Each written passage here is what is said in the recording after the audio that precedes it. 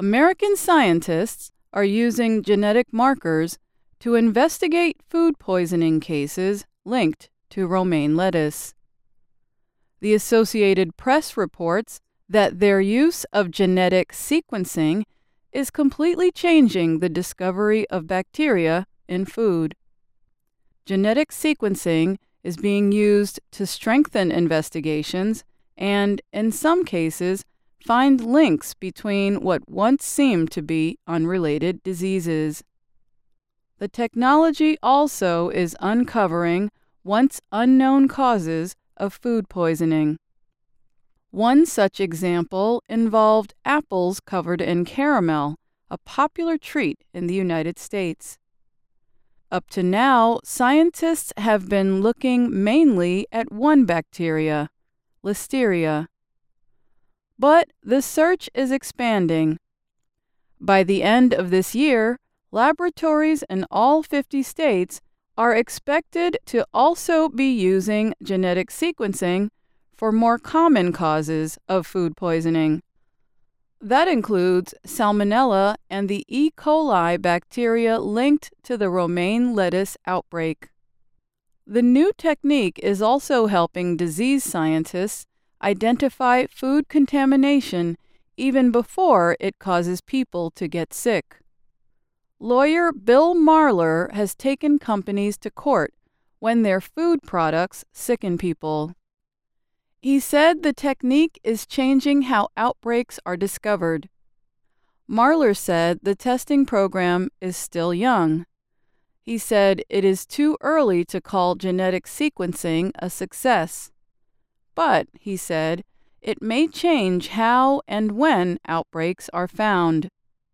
The Centers for Disease Control and Prevention, or CDC, supports the program.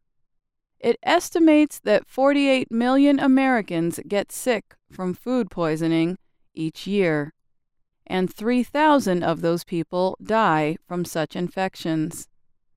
The use of genetic sequencing involves something called whole genome sequencing, which has been used in biology for more than 20 years.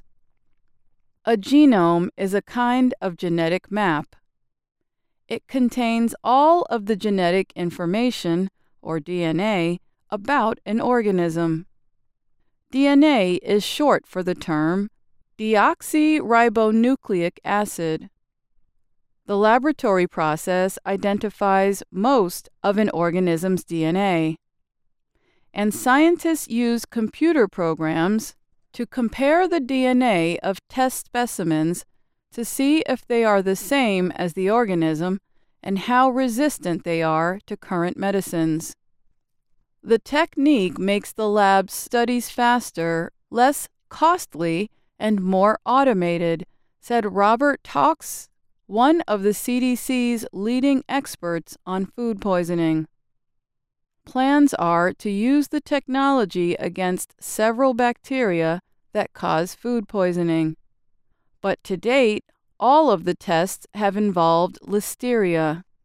The bacteria causes around 1,600 cases of food poisoning nationwide each year. But it is also a very deadly infection, killing nearly 1 in 5 people who get it.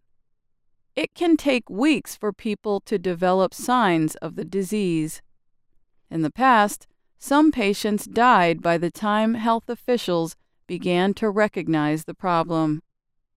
For nearly 15 years, from 1983 to 1997, only 5 Listeria outbreaks were identified in the United States. They were relatively large, with an average of 54 cases for each outbreak.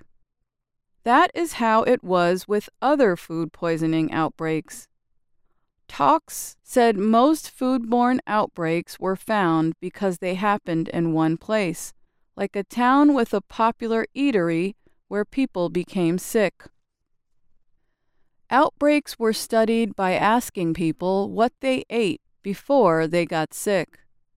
Investigators then compared notes to see what patients had in common. But the science took a big step in the 1990s after a major outbreak happened in the Seattle, Washington area. 4 deaths and more than 700 other infections eventually were linked to undercooked hamburgers from a Jack in the Box restaurant.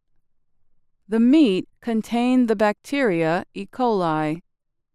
The outbreak led the CDC to develop a program that used a technique called pulsed field gel electrophoresis. With this, investigators could look at a bacteria's DNA in parts. The program helped health officials more easily link cases.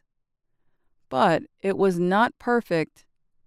It was unable to make exact matches and sometimes missed when cases were related. Then came whole genome sequencing.